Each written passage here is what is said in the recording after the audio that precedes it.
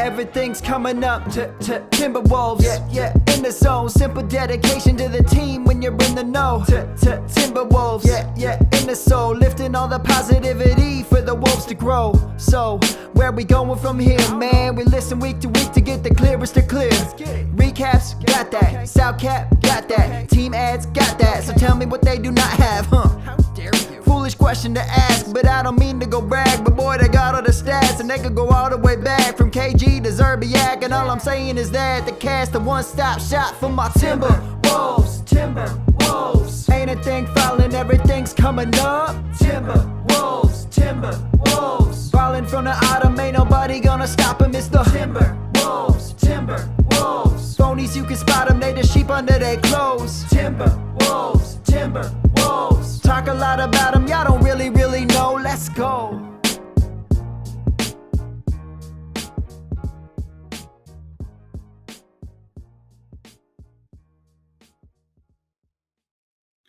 Welcome into the Everything's Coming Up Timberwolves podcast. My name is Gabe Anderson. I'm joined, as always, by Chris Emerson. Chris, how we doing? We're doing well. We're halfway through the year. We are. Everything's going to go up from here. Yeah, everything is coming up, Timberwolves, in fact. And no Jared this week, hoping to have him back soon. But we are joined another week by Blake. Blake, how we doing? Good. How are you? I'm good. Disappointed about last night. But, maybe just Detroit's our kryptonite. Who knows? Yeah. They shouldn't be. I mean, Bojan's a good player. Jaden Ivey's a good player. But other than that, I don't see them as too impressive. But anyway, we can talk about that. This is the Everything's Coming Up Timberwolves podcast. Make sure to like, share, and subscribe on YouTube. And give us a 5-star rating on Spotify. And just, tell us what you think about the show as well. So now, with that out of the way, the Wolves, it's technically not exactly midway through the season. We're one extra game through the season. We're 42 games through the season, so 40 games left. How do you like where we are right now, Chris? 42 games in the season, basically at the halfway point. What have you seen out of the Wolves, and where are we at right now? I mean, we're nowhere. We're not even without Karl Anthony Towns, it kind of doesn't matter like where we're at, because I mean, sometimes I run into this when I'm like, oh, should I watch like the second half of this game that might not be going well, or I got something going on. And I think, I know the players, I know what they can do. And at this point, I just need to see how it's going to work with Cat, like going forward. Like, it's kind of to really get too invested game to game when you've got an all NBA player that still needs to be added. But on a positive note, everything coming up Timberwolves style, there's been some huge progress. I mean, Anthony Edwards has turned a 21 point scoring, first 20 games. Now he's been averaging, I think like the last 20 games, he's been averaging like 26, 27 points, shooting really efficiently, really stepped his game up. The play with Rudy is looking better with everybody. Like, we're starting to figure out how to work him in, how everything's going to work with him, offensive and defensively. I saw something where in the last, 15 games or whatever, we're ninth in defense, I think, or something like that, or half court defense maybe. We were not too long ago. I think maybe a couple weeks ago, we were fifth in half court offense. We were top 10 in half court offense and half court defense, like 10 games ago or 5 games ago or something. And it probably only went up from there. The problem is transition were terrible. So I mean, we've got a couple things that we can be happy about moving forward. And at this point, I just want to start adding those positive things together, and then hope when Karl Anthony Towns comes in, that doesn't affect that, and it ends up being, an addition to that. So we're doing okay. We got a long ways to go, but until we get our full roster, it's just kind of a wait and see. Right. Blake, what do you think? Where are we at right now? It's purgatory, basically. It's a weird one. I think Chris hit the nail on the head pretty well with Cat being out. And when he was supposed to be such a staple of this franchise, and unless I missed something in the news, I still haven't seen when he's supposed to come back. I think we're past the 4 to 6 weeks now, but I haven't heard anything. So just with him out, it's tough to see how the rest of this roster fits. Not that we don't have some depth, but it's okay. I did see the half court thing too about being like top 10 in offense, defense, net and all. And I think the other two teams that were also top 10 in all three were the Philadelphia 76ers and the Nets. And those aren't bad teams to be in a conversation with. It's not like it's the Rockets or the Hornets or anyone sitting at the bottom. Like those are playoff teams in the East. Going to the West, though, I think what makes it really hard to judge the how well the Wolves are doing is like, I don't know if the West is stacked or not when it's so close together in so many ways. Like the Wolves are sitting at 10th. They are tied with two other teams, the Blazers and the Jazz, and they are 3 games out from 4th place, which is the Kings and the Mavs. So like we could win a few and be right up there. The Nuggets and Grizzlies are playing great. They're starting to pull away. But after that, it's pretty fair. And the only two at the bottom that are not going to be competing are the Spurs and Rockets. So, and they're not trying to. Yeah, they just want draft picks. They're happy with that. But when it's all so close, I mean, we could go past the trade deadline, and I still don't know where my expectations are for this team. Mm-hmm. If they keep playing like this, if they keep playing 500 or maybe winning slightly more than they lose. Yeah, for sure. It's interesting, and that's why it's so interesting with the Wolves right now is they win 2 games and like the Clippers lose a game or two, then they're in 7th or 6th. Like they're right there, and that's why I think it's going to be so important. And this may sound obvious, just to make the playoffs, because at that point anything can happen. Like really anything can happen at that point. Chris, go ahead. I mean, especially if you've got an all-NBA player coming back and filling in, in a positive way. It's crazy when I was looking at those standings, and I've looked at this a couple of times when people have been, really down on the Wolves for where they're ranked right now in the standings, which, I don't remember many seasons ending at this time of the year, so I'm not too worried about the standings now. But almost every team that's ahead of us has had major additions to their roster from last year, like Denver, Murray and Porter. Sacramento brought in Sabonis. I can't pull up for some reason my thing's not giving me the standings, so I can't read them all. But then we've got the Pelicans bring in Zion back. The Mavericks bring in Wood, who's averaging 20 and almost. The Clippers, got healthy with Kawhi Leonard. It's just wild that so many teams have made that are ahead of us. It's because they made huge additions, which is kind of something that people that with the whole we should have stayed status quo have to realize. Where I would have been fine staying status quo, and we maybe would have been around the same spot if none of those other teams improved, but all those other teams improved greatly. So if we would have stayed status quo, we would have fell back. Right. One thing that I think is kind of a positive thing to look at is I saw two things that I've seen recently, and I think are pretty telling with what's going on.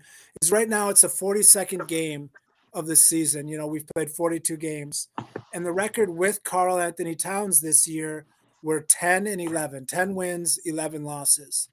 And our record without Karl Anthony Towns this year is 10 wins and 11 losses.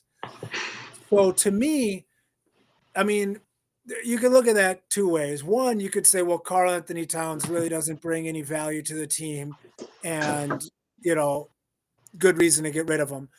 I don't really think that that's obviously true. So the way I would look at it is we've made such improvements with our continuity and how to use Rudy Gobert in these last 20 games where we've made up some of that ground that we didn't have before. Like we're playing at full strength ability and we're not full strength. Like that's a huge win. Like that makes me think with Karl Anthony Towns, it'll push it higher. And to kind of push that a little more, in the last 8 seasons, when Karl Anthony Towns hasn't played, which is 75 games, 80 games over those 8 seasons, the Timberwolves win percentage is 28%. So like pretty much the worst, that's a number 1 pick kind of win percentage. So 28% when Karl Anthony Towns does not play for the Timberwolves over the last 8 seasons. And this year, without Karl Anthony Towns, we're like 50%.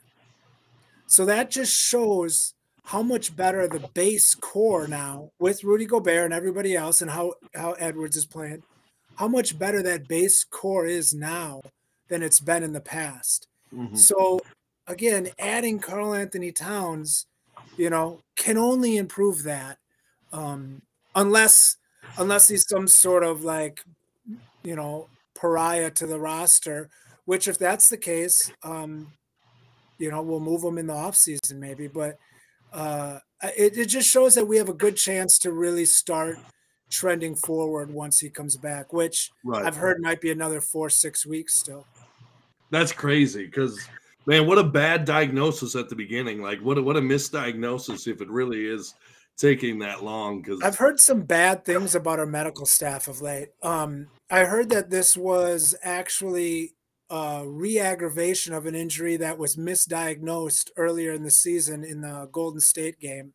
And then when they were talking to Taurean Prince recently, he mentioned something about how he didn't want to talk about his recovery being so long.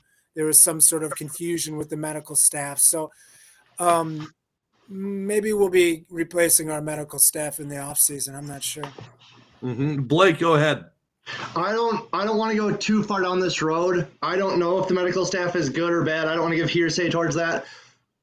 I don't know if this was their choice or Finch's choice, but last night when the Wolves were down 20, I don't care if it's the Pistons, and there's like 3 minutes left, they kept Anton the entire game. And he fell a few weeks ago, and he's been like questionable to play. And I get that you want him to be your Luka or whoever, franchise player, just he'll carry the team, great. But you have to know when there's garbage minutes, just to wave the white flag on some of these. I know every game matters and all of that, but I don't know why they kept D'Lo and Ant especially in at the end with mostly his injury. And they pulled Rudy, and I was like, it confused me greatly seeing last night. And I was like, you're pulling Rudy, that seems like a waved white flag to me. Why don't you take Ant out here? Chris, go ahead. Finch talked about that after the game. And he said that when the medical staff came to him and said Ant's ready to go, there's no risk, and Edwards said that he's fine. He's like, I play him. If you're ready to go and you're healthy, you play. And I think maybe part of that is, obviously looking deep into it, and maybe for likes and hits, but it might be a little shot off the bow of Karl Anthony Towns and D'Angelo Russell and some of those guys to show this young kid who's got the world in front of him playing injured, playing hurt. Maybe it's okay to play dinged up a little bit when you're not in perfect prime. Maybe it's, just to kind of show a little toughness, a little leadership, a little that kind of thing. We've kind of had a history of some pretty soft players and some guys taking some extra rest. So maybe it's something about that. I'm not sure. Yeah, and it was interesting because he came in late in it came in at a time where Ant usually doesn't come in. It was late in the third quarter. There was almost a minute left. I was I was at a friend's house and I looked away and Ant was in it. I was super confused because he usually doesn't play those minutes, and I guess it was just a last minute desperation. I mean, basically the Pistons came out in the fourth quarter and put the game away anyway. But yeah, I don't know. It was an interesting move to me as well, considering he took a couple drives and he fell a couple times. And if he gets hurt in that situation, it was almost like, do you remember when he got hurt last year? At the end of the game, we had it pretty much in hand. I think we were up 10, like a minute left. And he fell and then he got hurt and people were all up in Finch like, oh, Finch doesn't know how to manage his players, or he's playing his starters too much just to lock up the win. It almost kind of felt like that situation. Now, thankfully, Ants didn't get hurt, but I mean, if he did, I felt like there would be people at Finch's throat right now. Oh, pitchforks. Yeah. Blake, go ahead. That's kind of how I feel, is like, I think there can be, I can appreciate like wanting to prove a point to some of your other players of like, you don't need to be 100%. You can be 95%. And I don't know what Ant's injury is like or what the medical staff know about it and all of that to say like he should play, he shouldn't play.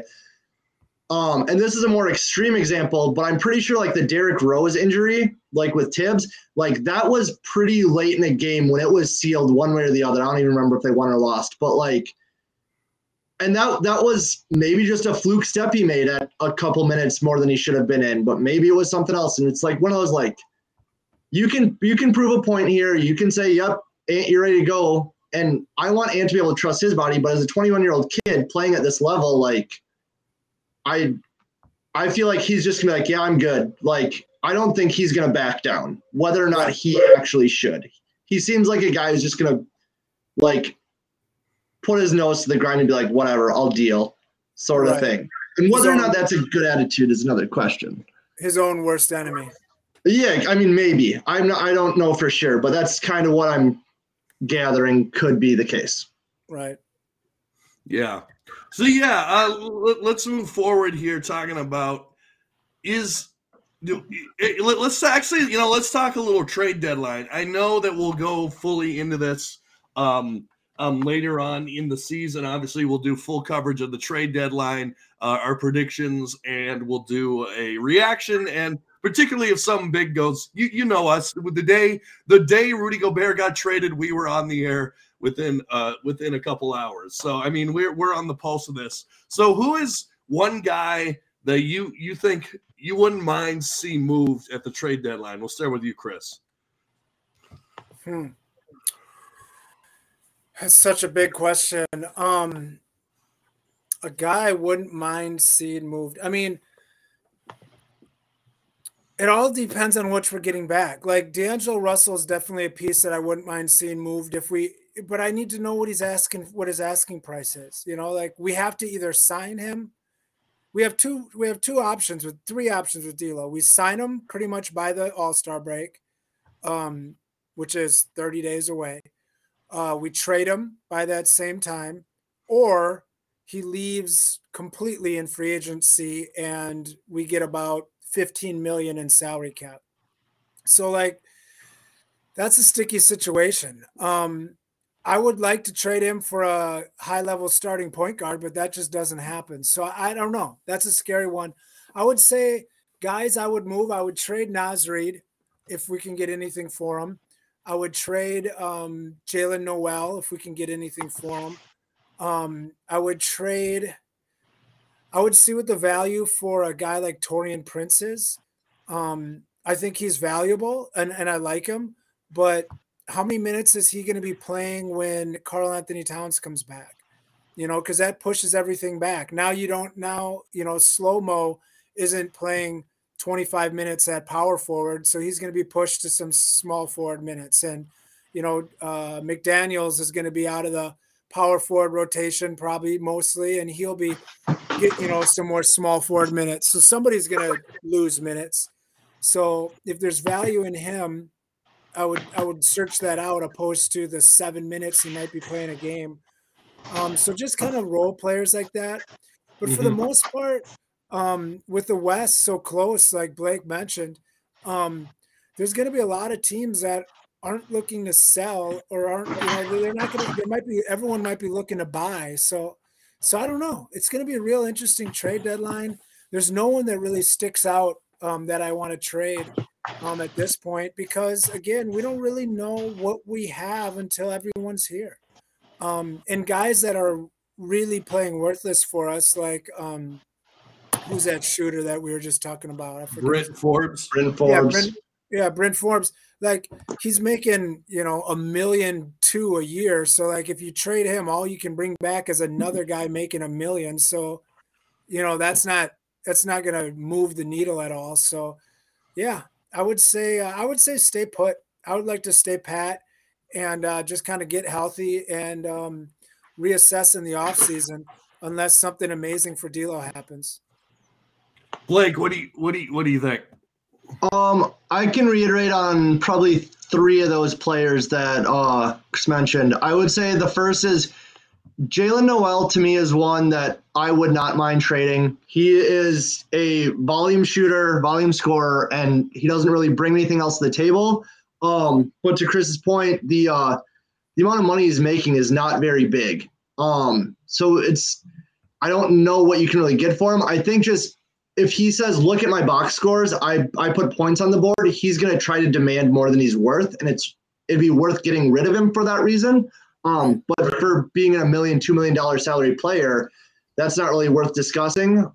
Moving up in the salary, I like Taurean Prince, but I feel like he's got to be the piece in any mid-size package just to make money work, just to make contracts work. Like him or don't like him, it's like when the Lakers had rumors about THT and players like that, and they just had to have them in every trade rumor because that was their $10 or $12 million guy or whatever.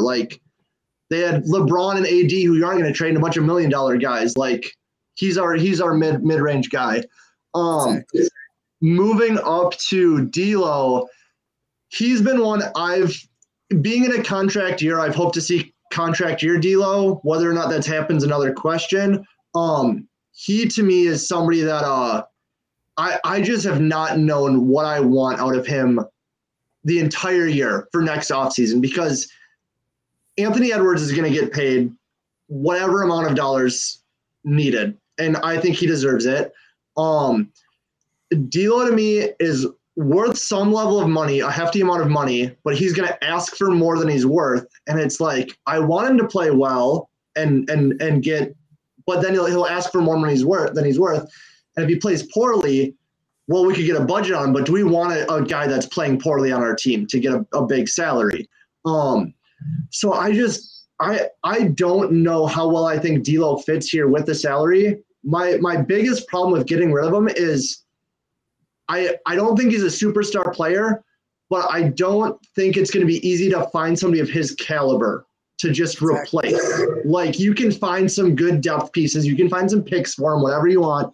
But I don't think you can find a D'Lo caliber player very easily to start at PG and with him out. And I don't think Jordan McLaughlin or Austin Rivers are bad, but I think they're solid backups. Mm-hmm. Yeah, Chris, go ahead. I mean, that's exactly the issue we have is D'Lo's skill set, and he's young. D'Lo's still super young, but his skill set is right below high level starter, and there's a huge gap between that. The next tier below that are guys that aren't very good that you don't want starting on playoff teams, and that's what we're going to be. So to find a replacement is super hard for D'Lo. And sure, move him, great.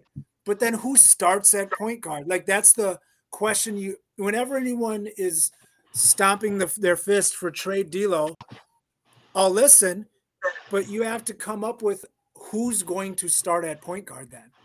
And almost always there's no answer. One name. Oh, go ahead. I was going to say, well, I'll let you say it. The only guy that makes sense to me, I think, for both teams is Terry Rozier. That's exactly what I was going to say. Because, and the only reason I would move him if I was Charlotte, I mean, not like he's amazing, but he's a good standstill shooter. He's a solid defender. He can get to the rim.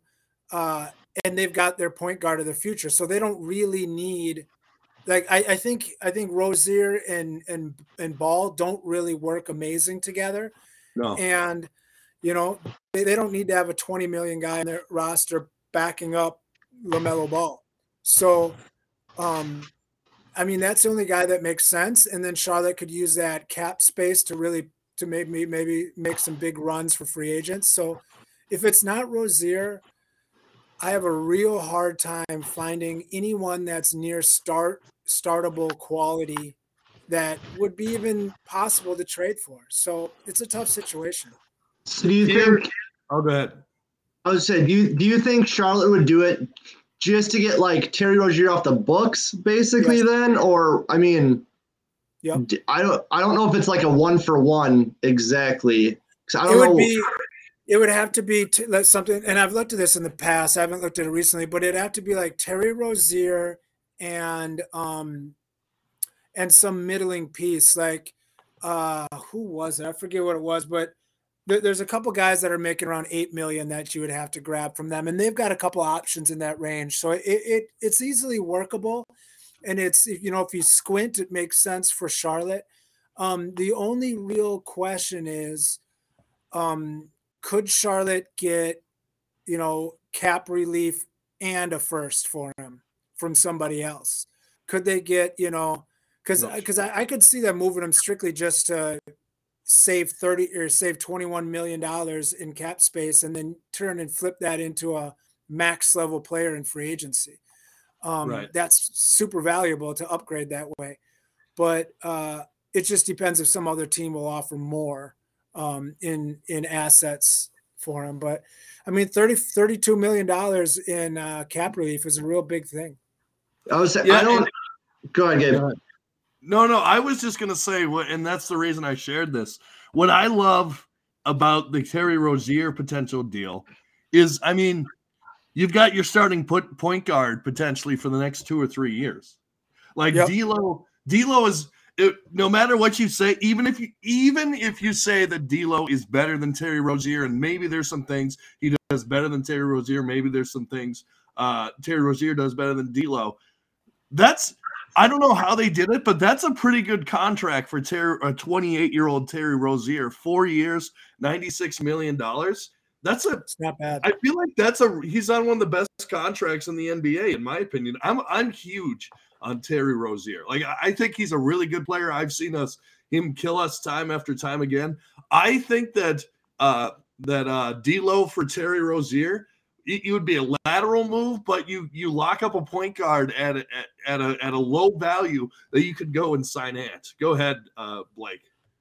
Yeah, I was just gonna say, I don't know I don't dislike this idea. I just don't know who has the leverage here when you have D'Lo in contract year and Hornets are trying to shave money versus us trying to lock up a guy, and they'll say, like, we have the guy you want to lock up, but he's also, you have him for 3 years versus we're getting your guy for 3 months. And we know that there's slim pickings of this caliber player. Like we said, there's not really alternatives to this. So I feel like I'm trying not to be homerish here. I feel like the Hornets might have a little more leverage than us in this scenario. For sure. But so here's my push for the Hornets side. Under contract next year, they've got $86 million on the books currently. The salary cap's going to be about $135 million. So already they've got $50 million in cap space, which is a lot. You can sign a lot with that or make, you know, big plays. But now if you take Terry Rozier, and the guys you would have to add would either be, you know, a PJ Washington, who's a free agent that they're going to have to sign, and they went out of their way not to re-sign him. Or James Bouknight, who was a rookie that they thought was going to be their next point guard, shooting guard kind of guy, but he's never really blossomed to anything. So those types of guys are around $5 million. So you would get one of those guys. So now you're saving $30 million from them. So now they've only got $50 million on the books. So they've got, you know, $80 million in cap space. They can go and get 2 max players. They can really build a team around Ball that way and really kind of structure it how they want. I just don't know if that, I mean, that might almost be too much money to spend. I don't know what the free agent market looks like next year, but that's the only sell from their side. And I don't know if that'd work. But another way to look at it, you were talking about contracts, is we're always saying, well, what is D'Lo going to ask for? And saying that, you know, Rozier and D'Lo are similar. So Rozier's like 3 years older than D'Lo for one. And for two, the last 3 years of his deal average about $25 million a year. So if D'Lo came to you and said, hey, I want to sign a 3-year, $25 million contract, I mean, do you just do that? You know, like, would you rather sign D'Lo at 3 years, $25 million, or would you rather trade him for Rozier at 3 years, $25 million? That's kind of the question. Right. Personally, I would rather have D'Lo at that, just judging that he's younger. But I don't know. I feel like they're such similar players. Now, obviously, Rozier has more miles on him, as you were saying, but they're such, like, maybe not similar than the way they play, but similar value players that I don't know. I feel like it's a lateral move that I feel like D'Lo is going to ask for more, because I don't know if he is completely if he's sold on here. It's going to be interesting to see because if you think about it, this is going to be like, unless he blows up and has like a career year, this is going to be like his last big contract, probably, right? Like, he might get some small ones at the tail end of his career, but he's 20, he's going to be 27 in the offseason. This is his last big contract, and I think he's going to ask for a lot. Blake, go ahead. Yeah, I agree. I think 3 years, 25 a year is less than he's going to want. If that was the offer, I would just keep D'Lo. If you want to say that they're 1-1 against each other, I think players often look at different franchises of who they want to join by, they treated this player well, they paid him what he wanted, he stuck around. Like, those things are important versus being a revolving door franchise. So I would say keep D'Lo if you claim they're equal players for that reason. But I agree with Gabe. He's going to ask for a little more. On the Charlotte side, just really quick, I agree. That's a ton of money. And I think Charlotte could go two ways. They could either say, we have $80 million, give us the top two free agents to pair with LaMelo Ball, great. Or they could go the way of the Thunder and just say, give us your worst contract and we'll suck it up, but you have to give us first with it. And being young and like having nobody else but LaMelo Ball that you really want to build around, like, I don't think they'd be dumb for going with the Thunder strategy. I agree. Well, here's the quick thing. The Hornets, they need to decide, and I think the answer is no, because they have him on the books for like 3 or 4 more years. Is Terry Rozier a part of the long-term plan for the Charlotte Hornets? And if he is, then you keep him. If not, then you look to deal him, and a 1 year and he's off the books, D'Lo might be a good move. Chris, go ahead. Yeah, and that's I think that's important. I think you can do both. I think you can move him for D'Lo. You can get all that cap space and then even reap more of those bad contract first-round pick kind of deals. One thing that you mentioned, Gabe, that I think is an interesting take and something that I think is important is their attitudes are different. Rozier, in the limited time that I've watched him, has got that bulldog in him. He's got that defensive guy. Like, he'll try to lock up the point guard on defense. He's a real downhill, like, hard driver to the rim. He's that kind of spirit, more in the Anthony Edwards type spirit. And I think, I mean, that goes a long ways.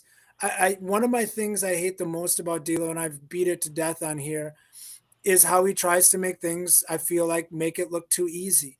And I think that sort of laissez-faire style isn't conducive to winning basketball games as a team. And it's possible that we'll need a culture change, which might be why we trade him. Not so much talent-wise, but just attitude-wise. Mm-hmm. Yeah, absolutely. Yeah, maybe we need a different piece around someone like Karl Anthony Towns, and maybe that turns around Karl Anthony Towns' attitude as well. Now, I've never seen D'Lo as like having a bad attitude, but like you said, Terry Rozier definitely has the killer instinct that I've seen time and time again. Also, he's been a winner, not necessarily a championship winner, but he's been a winner at Boston. I mean, what has D'Lo done? Like made the playoffs twice? Like, okay. He had a good year in Brooklyn. He was an all-star there. Exactly. No, that's what I'm saying. But what did they do in the playoffs? Sure. Nothing. Blake, go ahead. I was looking something up. Come back to me. Give me 1 second. Okay, no problem. No problem. I was looking something up as well. That's why I sent it to you. But, for the D'Lo, I don't want to get into. I'll bring this up really quick. The D'Lo, I don't want to get into the leadership conversation or any of that. But I do think the Wolves could benefit from having a veteran presence here that's not just D'Lo or Cat. And I don't think I think Rudy might be getting more comfortable there and stepping up. Like last year, I felt like D'Lo, there was some talk about like he's actually playing defense really well this year, and he's starting to step up in these ways. And I don't want to speak to his defense as much this year, but like there's been a few times where he's made just some like boneheaded passes that were just like a soft little toss or a little bounce, and the other team runs by, like steals it and lays it up quick, and you're like what are you doing? Like it's the fourth quarter. Like you can't just turn it off for a few seconds here and there. So I kind of agree. I like him overall, but there's been a few times where I'm just like, you need to keep the burner on. You have to kick into gear the whole time and never shut that off. And I've seen him do it here and there, and that can be frustrating. Mm-hmm. And that's the thing. I don't know if D'Lo, particularly at this point in his career, I don't think he's good enough, and I think he's shown that he's good enough to be a number 2 on a team. Is he good enough to be a number 3? I think absolutely. I think you could have a number 3 of him. I mean, particularly if you're looking at like a team like Brooklyn. Now, I know obviously Kevin Durant and Kyrie are a little better than at this point in their career, Anthony Edwards and Pat. But I mean, their number 3 is Ben Simmons, and tonight he didn't even score. So I mean, I think that how many assists did he have? He had 13. Actually, I was going to show he had 13 assists, 9 rebounds. And how many shots did he take? I got to look that up. But keep talking. This is a real quick on that note, though, of being the third best. To me, whether or not the fit is right, just in a vacuum talent-wise, I would say I'd place him 4th on our list. Gobert, Cat, and Ant are all a tier above D'Lo. Or 2.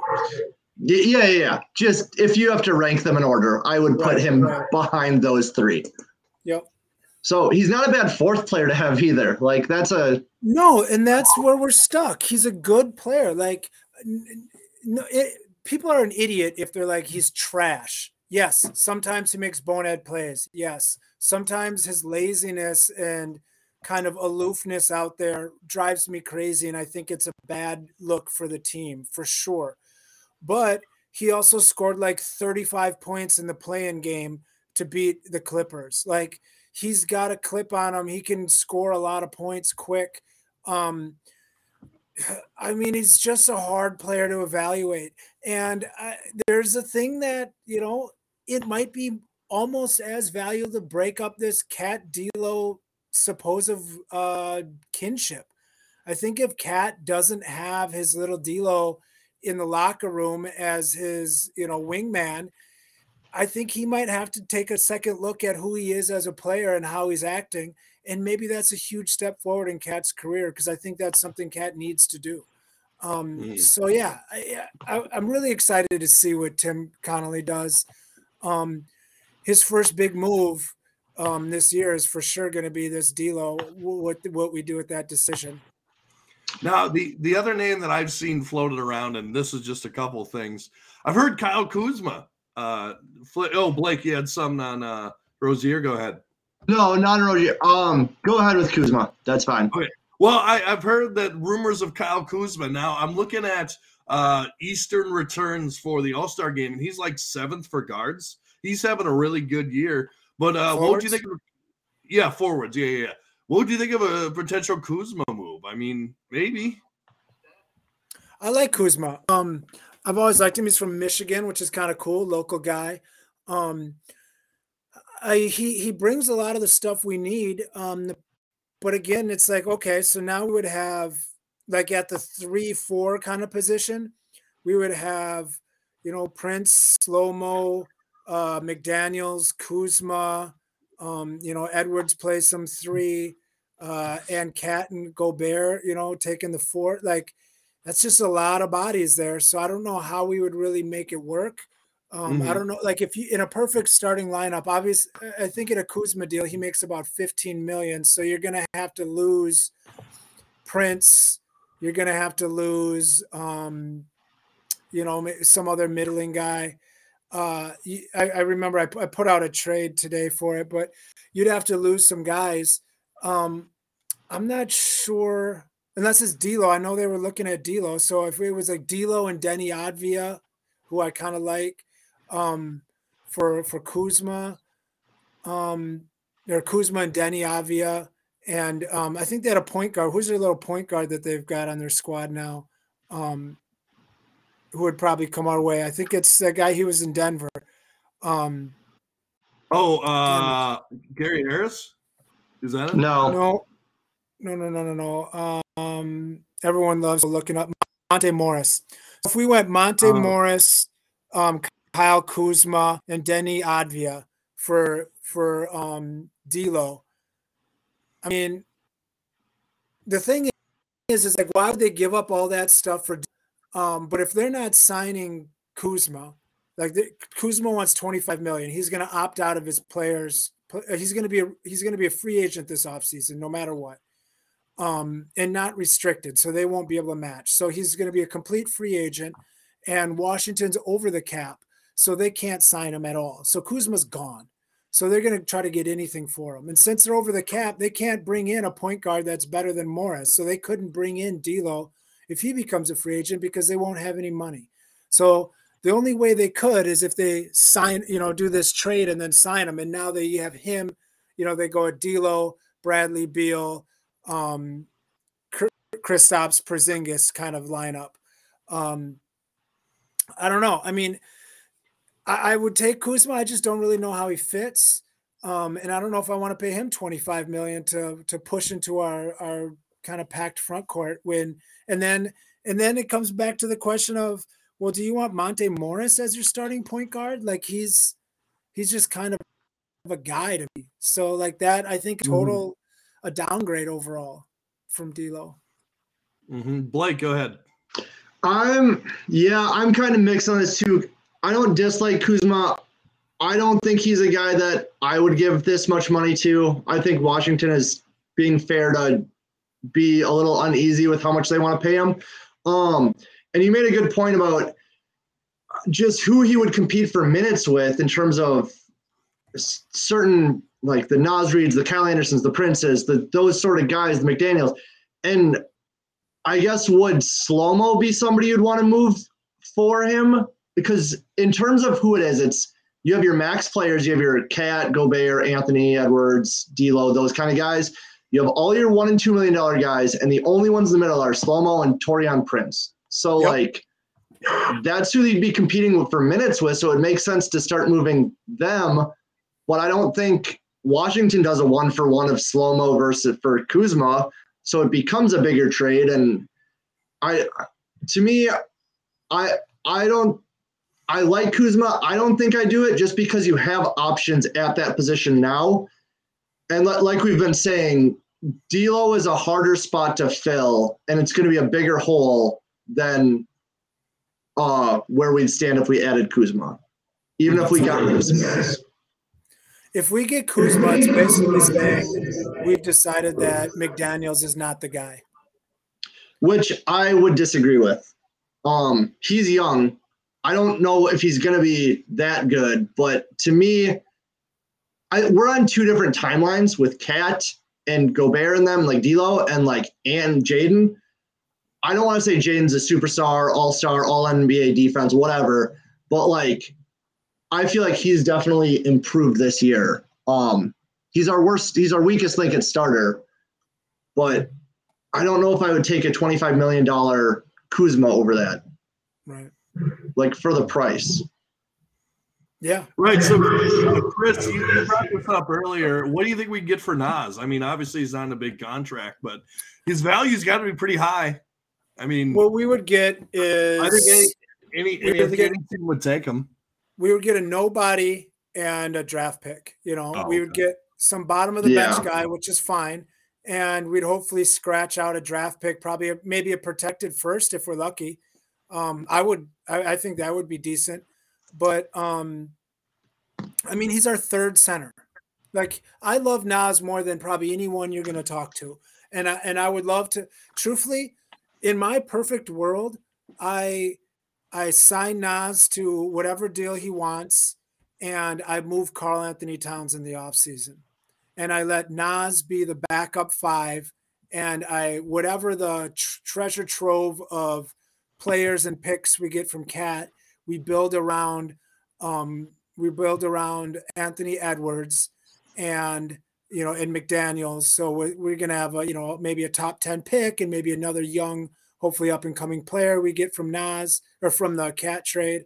And then we've got Nas and Rudy. I mean, that's what I would do, but I don't think that's happening. Like that's like a NBA 2K kind of deal. So in reality, I'm not going to pay Nas what he's worth to play 7 minutes a game, and that's what he's going to be playing when Karl Anthony Towns comes back. So you have to try to get whatever you can for him. And if you can get like a first round pick and you do it. And if you can get a second round pick for Noel, like if we've already made the decision that we're not going to sign both these guys in the offseason, get what you can for him now. Mm-hmm. It would, I don't know. For me, it would seem like a lot to get rid of both of them just for picks. Because it kind of seems like we're going in two different directions. Like we're giving up all these picks for Rudy, but then we're giving up our interior guys to try to make a run for. I think. But we're not going to have them anyways. Like those guys aren't going to be on the team next year. I know, but I'm thinking for this year. Who cares? I do, but we're not. I mean, we're not winning a championship this year. Like we got to build. No, I know, but I feel like we need to make the playoffs this year at least to keep the progression going. That's just how I feel. Yeah, I would want to make the playoffs just so the Jazz don't get a better pick. That's fair. Go ahead. I'm on the side of, and I think I said this last time, of I would rather make the playoffs. Specifically because I would rather have people like Kyle Anderson say, yeah, I'd be willing to play for Minnesota rather than paying a guy like Chase Budinger the Tundra tax to come here when he's not worth it because we're a bad team in a cold city and who wants to come here sort of thing. So I would rather see us win. To trade Naz Reid for picks in a vacuum, I don't think is a bad idea. Stepping out a bit, I think it's covering up our mistakes of whether or not you like the Rudy trade or not, we are very draft poor right now. And it basically be saving us for that. I like Nas. I like Nas a lot. I think he's better than being a third guy, even if the two people he's behind are amazing. But he is an interesting one because I think he's shown that he can step up.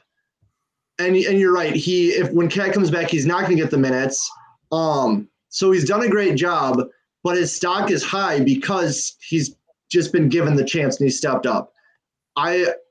If the package is right, I'm not opposed to trading Nas, but he's one that he's going to rightfully get more money next year, and I have no idea what his package is. Exactly. He's one of the guys that. I would be happy to see us trade, and I'll be a fan of him forever, and I'll cheer for him on whatever team he's on because I like him. I just don't know. Put it this way, if you were Naz Reid and you made it to the offseason, we didn't trade you, and the Timberwolves were an option to like you could sign with the Timberwolves, would you sign with the Timberwolves? Because I wouldn't. If you're in Naz's shoes, I see what you're saying. Yeah, 23-year-old player trying to this is like you might just have a couple year contract and then you're going to have a big one after that. You need minutes. You need to play. Yeah. Why would you sign up to get 6 minutes a game next year behind these same two all NBA players? Like, I wouldn't sign with us. No, I would turn our deal down, But Blake, you mentioned how draft poor we are. Just to kind of even reiterate that a little bit, I was looking the other day, and we have almost all of our second round picks going like 4 years in front of us. Almost all those are gone too, like in various other deals. So I think we only have like one. I think we have like 1 or 2 second round picks in like the next 4 years. Dude, that Rubio for Taurean Prince in a second is just looking better every day. I would take Rubio right now for Taurean. I would too. That's the only trade I can even think of recently that gave us a draft pick. Yeah. In recent years. Not as though to me, like, I get that he's an insurance policy right now, but if we got rid of him for a first round, let's say, and we got it, and Cat stays injured, whether or not you want to win this year or not, like, it's Gobert, and then after, is it like Nate Knight and Garza? Are they going to be getting all the minutes? Like, are we happy with that? You talking about this year? Yeah. Yeah, that's what it would be. Like, and that's what because that'll be your third center next year. Some G leaguer making $1.5 million. Like, that's what you need. Those guys have to. Your third guy on your depth chart, especially at center, needs to be making no more than $2 million. You know what I mean? Well, especially when the first two are like 60, 70 million combined. Yeah, same as like point guards. Like, sometimes they carry a third point guard. They hardly ever get in because sometimes a 2 guard can. That guy can't be making much money. Like, it just can't. It just doesn't work salary cap wise. Yeah. I just know if we trade Nas, he's gonna have a game where he puts up 30, and then all of Wolves Twitter is gonna be that meme of Wolverine holding the picture and he's like fondling the picture. And then it's like a picture of Pat Bev and Jared Vando and stuff, but it's gonna be of Nas Reed dunking or something, and it's gonna. I'm so sick of Wolves Twitter. Like, we got to get over Patrick Beverley. Like, I know this is a side point, but get over it. It's over. He's gone. He's not that good. Anyway, I'm sorry. That's just how I feel. Tell us how you really feel, Gabe. It's ridiculous. Like, we got to move. I'm going to put this. Let's see. I got to go to my Twitter quick, and I got to put him on blast. So I said we got someone said something on our little thing over here. Oh, we did? Oh, okay. I just saw it. I'm not going to try the name. I'm not going to either. And I agree with him or her. I think that's a good move. I think that's probably what we're going to end up doing, except the thing is D'Lo, we can't run back next year unless we sign him. So that's the tricky thing. Well, they're saying they wish we did last year's. We should have basically not done the Rudy. I don't have a DeLorean, so until we can go back in time, we got to stick with what we got. I'm sorry. I usually don't put people on blast, but I'm gonna do it. Screw it, because we're an hour in and I want to do it. So basically, so this guy on Twitter, he's a pretty relentless Jane McDaniel or Wolves Twitter guy, and he said, "Man, I miss Pat." And I said, "Pat Williams, sure. Pat Beverley, no." And then he said, "Well, you can't be a Wolves fan if you say no." And I'm like, "Okay, sure, yeah. I'm not a real fan." This is where we're at. I don't want a player who shoots 38% from the field. He didn't respond. Yeah, because you're right. Pat Beverley is literally one of the worst basketball players in the NBA this year. Like, statistically, he's literally one of the worst. He was playing like 30 minutes a game and averaging like 2 points a game on 30% shooting. Like, get out of here. Like, don't tell me his legs look like they hurt so bad when he's running. Like, he just doesn't have it. We milked everything we could out of him last year. I just don't want to hear about him anymore. Here's last thing I'll say about the Patrick Beverley thing. If we're going to get a guy who's like all about grit and grind and the attitude, I'd rather bring in someone like Lance Stevenson and give him a chance on like a 10-day We gave him a 10-day contract at some point. I know Yeah, we he did, did. but I'd rather try that again than bring back Pat Beverly on a veterans minimum. I'd rather do that. Sure. I'll go against the grain here. I get that Patrick Beverly's been terrible this year. I would want either him or somebody back just for that grit and grind, veteran presence attitude. Just for that. Like Well, whether it's him or we somebody have else. that. I What? would say we have that. I would say we have that with Rivers. I would say we have that with Prince. Rivers has taken over that defense on the court. He's taken over the instead of like the talking about I'm Pat Beverly, this is my team, follow me. He's more like, hey guys, believe in us. We're moving forward. We're doing the right thing. He's more like the positive, help the team kind of thing.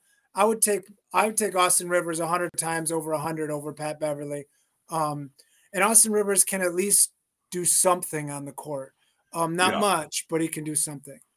Sure. Also, the only difference is, and I know that Chris, you brought this up in the past with Pat Beverly. Austin Rivers isn't out there putting the attention on himself. Like, no one's wearing remember the I Heart Pat Bev shirts? Like, no one's wearing a I Heart Austin Rivers shirt. Like, I feel like with Pat Bev, a lot of it wasn't okay. So, 25% of it was good for the team, building up a young squad. 75% of it was an act.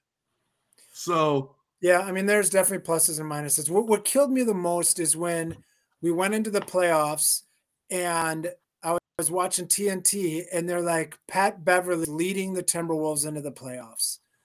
yeah. And that, to me, that is something that it was a narrative that Pat Beverly's, PR team was pushing all year, that he was the guy that was going to push him into playoffs.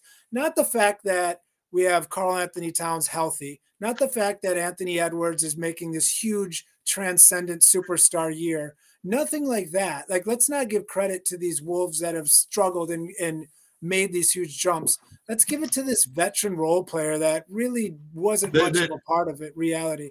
And and I don't need him taking credit from guys like Anthony Edwards. Like, this is Anthony Edwards' moment to shine. It wasn't Pat Beverly's. And I think that was wrong. And I think that was dirty for him to even step up in any way and try to take some of the shine off those young players that need to make a name for themselves in this league and need to move forward. Like, that sort of idea, that might be why, Anthony Edwards isn't getting all-star votes, nationally. The fact that it wasn't like Anthony Edwards is leading the Timberwolves into the playoffs. Like, unfortunately, that sort of media attention is super powerful. Like, the media controls the masses, the sheep. And without that sort of message out there, the sheep don't know. Yeah, particularly I'm looking at the box score from the play-in game. Remember, like, everyone was like, "Oh, Patrick Beverly made a huge steal at the end and led the Wolves to the playoffs." I'm looking at Patrick Beverly's stats: 7 points, 3 assists. Yeah. And what did D'Lo? Wow, he led us to the playoffs. Meanwhile, Ant's going for 30. Yeah. What did D'Lo do that game? Oh, he was great. D'Lo, 29 and 6. Now Pat Bev did have 11 rebounds, but 7, 11, and 3. Wow, he led us to the playoffs. Way to go. Blake, go ahead. I don't want to be the total Pat Bev apologist or go too far against the grain. I feel like this is getting into a rabbit hole we don't need to. But I will say I like Austin Rivers and Prince for their styles. And I agree. There was definitely a narrative being built around Pat Bev, but it's easier to do that when he didn't play every game, but he started almost every game he played. Where Austin Rivers and Prince aren't starting guys.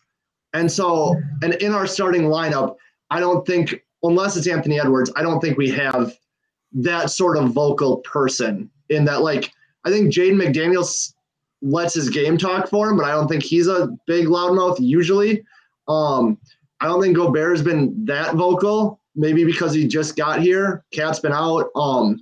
So I think that was part of it, was just that Pat Bev was starting. And also, I agree, there should have been more of a narrative around Ant versus Pat Bev. but those two were like BFFs last season, so I don't know if Ant cared or not. Whether or not that mattered for his image this year, I think he was just, I'm 20 years old and I'm happy, and this older guy's showing me the ropes, and I'm cool with that. That's like how it looked from my angle watching Ant last year. And I think it's right. And it was the same thing with Rubio the year before that. He loved Rubio. He did. And guess who had the locker next to him? Rubio did. Guess who had the locker next to him the year after that? Pat Beverly did. Guess who has a locker next to Anthony Edwards this year? Rivers.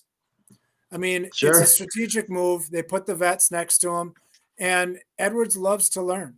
He loves to listen to the vets, and that's probably one of his best qualities from what I've been hearing and that's what Taurean Prince said, is like, you'll tell him something and he'll actually listen. Like, he'll want to learn. He wants to get better. And that's what's going to take him to the top. Not to harp on Patrick Beverly, but in that playing game, he was a -5, shot 2 for 8, and shot 1 for 5 from 3-point land. I'm just saying, the stats speak for themselves. Meanwhile, Naz Reid is out here +17 because he, of course, came in when Cat fouled out, and then they went on that run. Let's talk about how Cat did in the playing game. Yeah, that's true.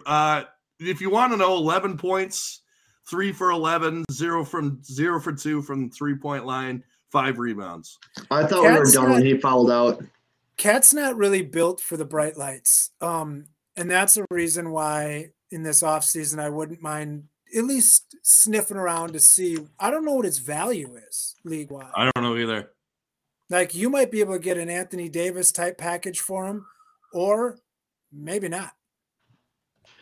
I think, Cat he's an odd. I feel like he's a second best guy in a championship team somewhere. Yeah, but what you get out of that, I don't know. Like, if you said like, all right, Cat, you're going to the Mavs, and you're second to Luka, like, that to me could be a championship roster right there. So that's the one roster that I think fits the best for him. When I was thinking about how to move, except they don't have anything I want. But that's the roster that I would like to see him on, a player like that, where you've got a guy that does 90% of the work, and then you can kick it out to Cat to finish the play, to hit the three-pointer. What about Chris? I'm just spitballing. I don't even know if the money works here, but what about like a Dinwiddie and a Wood for a Cat? And maybe Wood, like a pick. Well, I mean, no. I think contract and quality wise, it's okay, but you'd have to give us picks with it. Like, and that's what the Wolves would need too. That's trading Cat would just reverse the mistake of Gobert giving away 5 picks. I'm only trading Cat. I'm only trading Cat if I've got a guaranteed top 5 pick from somebody, and a player that's under 24 that's looking like he's going to be at least a very, very quality player. And maybe more than that? What about now? I don't know, and we can talk about this all day. I'll wrap it up in a second. But what about like I don't know, like what about if he's still there now? I think he's going to get traded at the trade deadline. What about like I don't know. What about like a John Collins and like Bogdan or Bogdanovic and like a pick or something? So I really like that Bogdanovic. I like that guy. But I mean, what's weird about Collins is Atlanta's been trying to trade him for 5 years, I feel like. Yeah. And nobody's taken him. Like, they've been trying to dump him since they got him. So there's something fishy going on there, because he seems like a solid player. When I watch him, he seems like he's like the size of a small forward. He's very thin. Mm-hmm. So I don't know. It's to me, that doesn't do much more. Like, Collins and Atlanta versus Mavs, and getting 2 of their better players that aren't their best, but they're better players, and a bunch of picks. Like, it's decent, but if you get rid of Cat too, and you're having Rudy sit out there and Ant, I think you start to question like what your timeline is here. Like, right now, it's very Cat Gobert D-Lo. Ant is nice, but once you take Cat away, like, does that change your trajectory? And I think that's exactly what it would be. I think it would be saying we're no longer on Cat trajectory. We're building around a 21-year-old. Which I think we should do at some point. Which I don't mind that, but you have a 30-year-old or however old Gobert is on $40 million a year too. Like, but what he's going to give you, I think, till the end of time is 10 rebounds, solid rim protection, and he's going to block out everybody, and he's going to shoot 70% at the rim. And I think he's going to give you that for 5 more years. And that's kind of like having a really nice left tackle when you've got a rookie quarterback. Like you want somebody who's just going to be a big ugly down low that's going to clear out space on screens, and he's going to, do the dirty work under the rim. I don't think that ages as quick as, a 3-point shooting 7-footer that, doesn't really have many other elite skills. Mm-hmm. Well, I think we could do the metaphoricals all night. Like, what about this guy? What about this guy? But I think we got to wrap it up. Gorgui Dieng just got waived. Let's get him. What about him? Just kidding. I mean, would you rather have I'm just kidding. Luka Garza? I'm just joking. Yeah, I'd rather have Luka too. Anyway, so it's been a fun one. Blake, thanks so much for being here. Yeah, thanks for having me. And Chris, thanks so much for being here as always. Let's have a big run here. We got some pretty crappy teams coming up. Let's beat them up. We do, although we said that before the Detroit game. But Detroit might just be our kryptonite. So it might be, and we don't have to deal with them the rest of the year anyway. So thankfully. Till the finals. Booker's not coming back tomorrow, right? The squad's not intact. No, I don't think so. I think he's supposed to be out. I think what I saw that the Suns are going to have Chris Paul, Booker, Aiden, pretty much their top 6 players are all out. Fantastic. And particularly on a back-to-back going against the Cavs. Oh, also, watch out for the Cavs game. Ricky Rubio's going to be back, most likely. Ricky Rubio! Everyone's favorite. I think he played. I'd have to check. I think he played tonight. He said if everything was – I'm checking the stats right now. He might not be in the game yet. Let me see if he's checked in. He's not checked in yet, but you got to think at least by Thursday if there's no setbacks. Or I meant by Saturday. There's no setback. It is. Wolves, Suns. That's awesome. Suns, Cavs, and Jazz. Jazz, they play on MLK Day. It's at 3. So, I don't know. Do you guys get the day off? Chris, do you get the day off for MLK? I think so. There you go. 7 o'clock on Saturday, dude. I should try to get to that game. I want to see Ricky play.